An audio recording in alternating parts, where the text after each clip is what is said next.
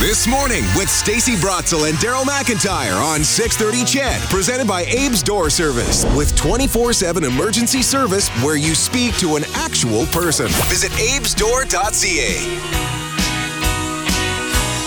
Good morning, everyone. 6:36 this Monday morning. And we're talking about friends. And I am so lucky to be surrounded by a lot of my friends. You're a longtime friend, Daryl, and Morley's a new friend, and Sarah is a new friend. So I'm really grateful for everyone in my life. But making friends outside of work, difficult. And even bringing work friends out, right? And saying, hey, you want to grab a coffee? Yeah. Let's do this class. Yeah, we got to do that. But it never happens. And especially maybe as you get older. Maybe as you get older, is it even more difficult to make friends, to find new people to hang out with? Look, there could be an epidemic of loneliness for some people where they're just in a situation. The pandemic, I don't think, helped in a lot of ways for a ton of people, obviously. And what do you do? So where are you finding friends? You hear the same thing, and we're not talking about a romantic relationship, but the same kind of thing applies. Is where do you meet somebody if you're not going out and trying to meet somebody? How do you find friends? How do you strike up something so that you're not lonely, so you have somebody to be with? Exactly. And to give back to. It's not all about need. It's also about, it goes two ways. Oh, yeah. There's negative health impacts for people. And we did talk about a loneliness epidemic on this station. Actually, Shay Ghanem did on Friday. He spoke to Jessica Ayers. She is assistant professor of psychological science at Boise State University, and she pretty much lays out why we need friends. And so we see that people that have higher quality friendships, they also report having higher well-being, so they just feel better in general.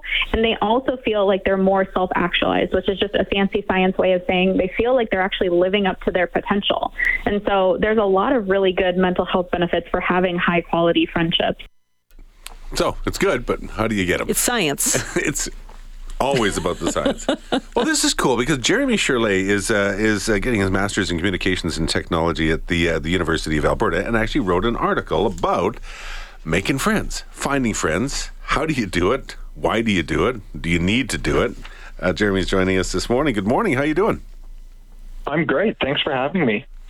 I know that your article was really, directed to U of A students. So we're going to expand that, obviously, because not all of us are students anymore. It's been a while. Mm-hmm. Let's talk about the U of A students. What are some tips on how they can make friends? They're going to a new school, new experiences. Their old high school friends, they're maybe in another town or didn't follow them to university.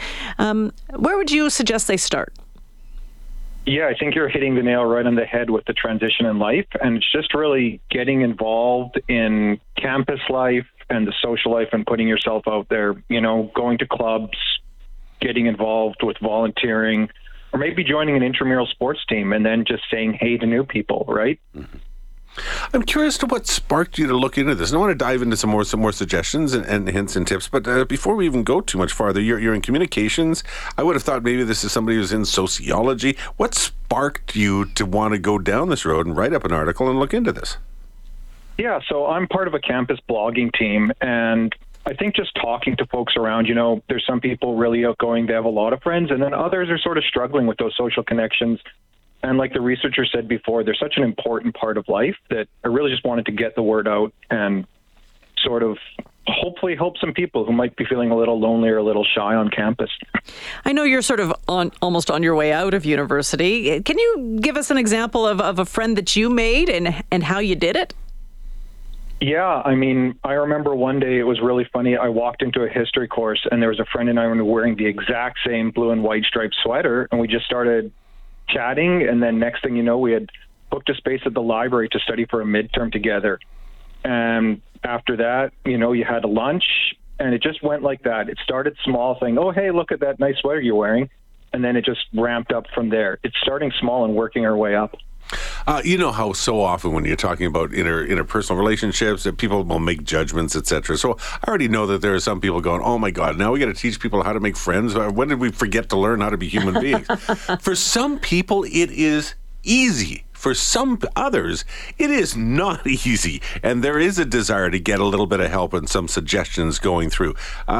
Did you find that as you were looking into this or thinking about this or talking with some of your friends about what you wanted to write about? Yeah, I think a big part of it is that it's natural for some people, but it does take work for others. And it's sort of like you want to get bigger muscles. You go to the gym and you use your muscles. Mm-hmm. And it's the same thing. Socialization for some people is you've got to use those skills and got to work at it. It just doesn't happen instantly. So what does that look like? It's saying hello to someone, asking how their day is going, having that little conversation, maybe finding those common points of interest. I think maybe out of the campus environment, it could be you're at a community league AGM and you just say hi to a neighbor and ask about what's going on their street. It's just starting small and working up on those common points of interest. Well, and I'm not saying you have to have a thick skin, but you have to be realistic because sometimes things don't work out. Somebody doesn't want to be your friend. It doesn't make you a bad person. It's just sometimes it works and sometimes it doesn't. So yeah, I guess you have to learn to figure out or prepare yourself to accept that can happen. Yeah, that's a big part of it. And also you don't know what else is going on in someone else's life or what's in their head at that moment, right? Everyone's got different challenges and different situations, and they might just really be really busy and not have any time to really welcome anyone new into their life. But that doesn't mean it's a judgment on you as a person. It might not be your fault at all. So how many invitations do you extend before you give up? I think that's a great question. And maybe after a couple and it's just not working, you might have to rejig it, rethink what you're doing. But just keep trying. Sometimes you've got to how do you get to Carnegie Hall? Practice.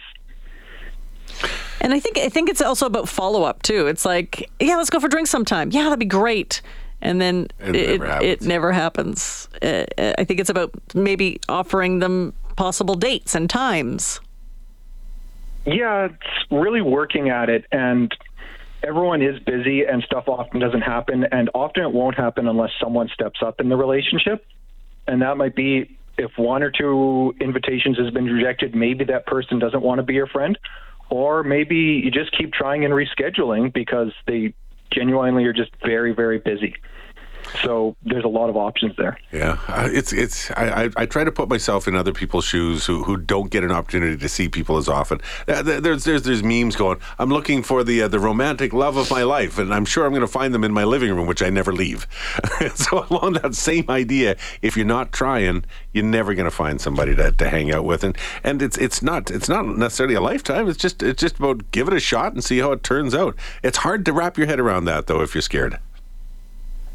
Yeah, it can be awfully intimidating, especially if we don't have big social circles. But the important thing to remember is a lot of us are in this boat. I mean, it can be that change in life coming to a new university. Your friends could have gone to a different one. You could have moved to a new city for a new job. Same thing, right? And there's a lot of people in that boat. It's not a judgment on ourselves. It just means we've got to start working at this, and it will get better. Thanks for joining us today, Jeremy. Thanks. I was able to provide something good for your listeners. Well, that's good food for thought. I mean, it's a good thing to chat about. And so, yeah, thanks for helping to launch that. Appreciate it. Jeremy Shirley is getting his master's in communications and technology at the U of A. Yeah, finding friends when you get a little bit older, it is hard because people do have their established friend group, especially women, right? So they have the people they always hang out with, and you feel like you're not part of their clique. And will you ever? Hey, thanks a lot. No, I got enough friends. Off you go. Well, nobody ever says that. They're just like, I'm super busy, busy. Isn't that the fear? Isn't that the fear? It's social rejection is a debilitating fear for an awful lot of people. It is. Hey, you want to be my friend? No, not really. Oh, God. Right?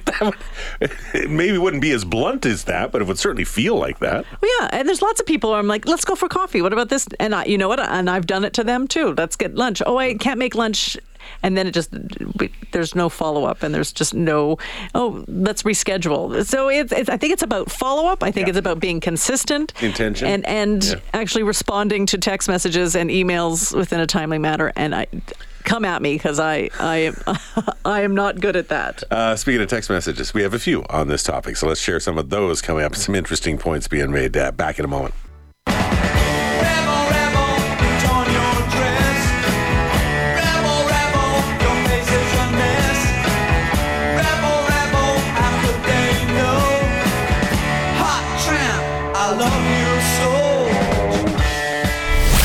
Door Service, where service is their specialty. Proud sponsor of This Morning with Stacey Brotzel and Daryl McIntyre on 630 CHED.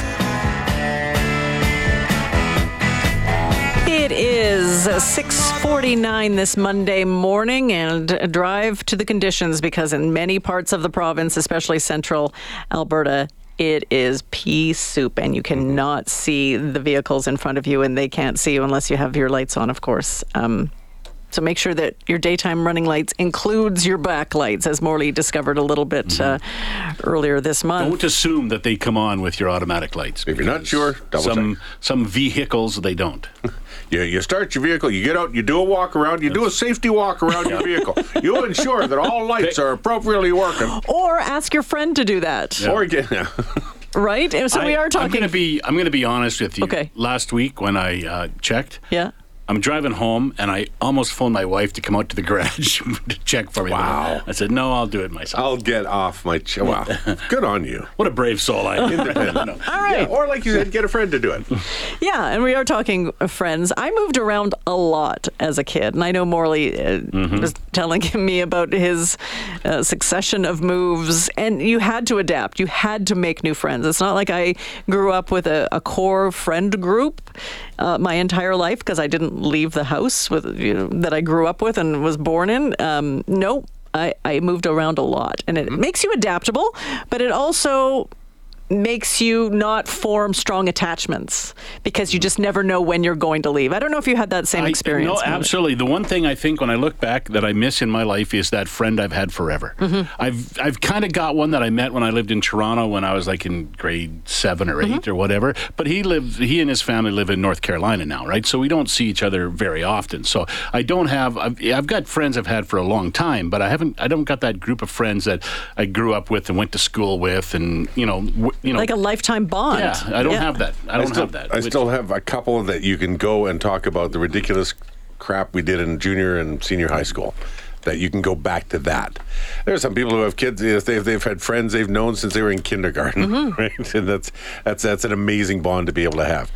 If you don't have it, you're not going to find that. You just have to find something different. You have to break through that, which is intimidating, right? And especially if you know someone and you want to become their friend, and they talk about, we talked about this and my high school buddy, and it's like, okay, what would you see in me? I guess I'm really workshopping my feelings today. I got to the point. Although I have a great group of friends, and some of the closest friends I have are people that I've met in the last less than 10 years. I think I got to the point where my parents moved for my dad's job probably every 3 years on average, right? We played 4 years some places, 2 years. I think I got to the point where I didn't almost want to make friends, because I knew I was moving in 3 years anyway, right? Yep. I feel the same way. Ladies and gentlemen, welcome to Therapy on the 630 CHED. I'm Dr. Fraser Crane. You need to give it the I'm listening right now. And yes, Stacey, I'm listening. I think it's about follow-up and being persistent. And I know that the friends that I have made are the ones that were persistent with me, saying, Stacey, let's go for a walk. You want to go for a walk? Yeah, let's go for a walk. I'm like, yes, I do want to go for a walk. And it's about saying yes and making space and taking that chance. Change that walk thing and we'll go hang out. We've walked before. You just brought scotch. Hey, Daryl, you want to go for a sit? You were. That's good. Well, she does make a point. I go for scotch walks. I don't know if it's the same thing. Go for a sit somewhere. Let's find a chair and go for a sit. Let's pull up a stool and have a chat. You betcha. Okay.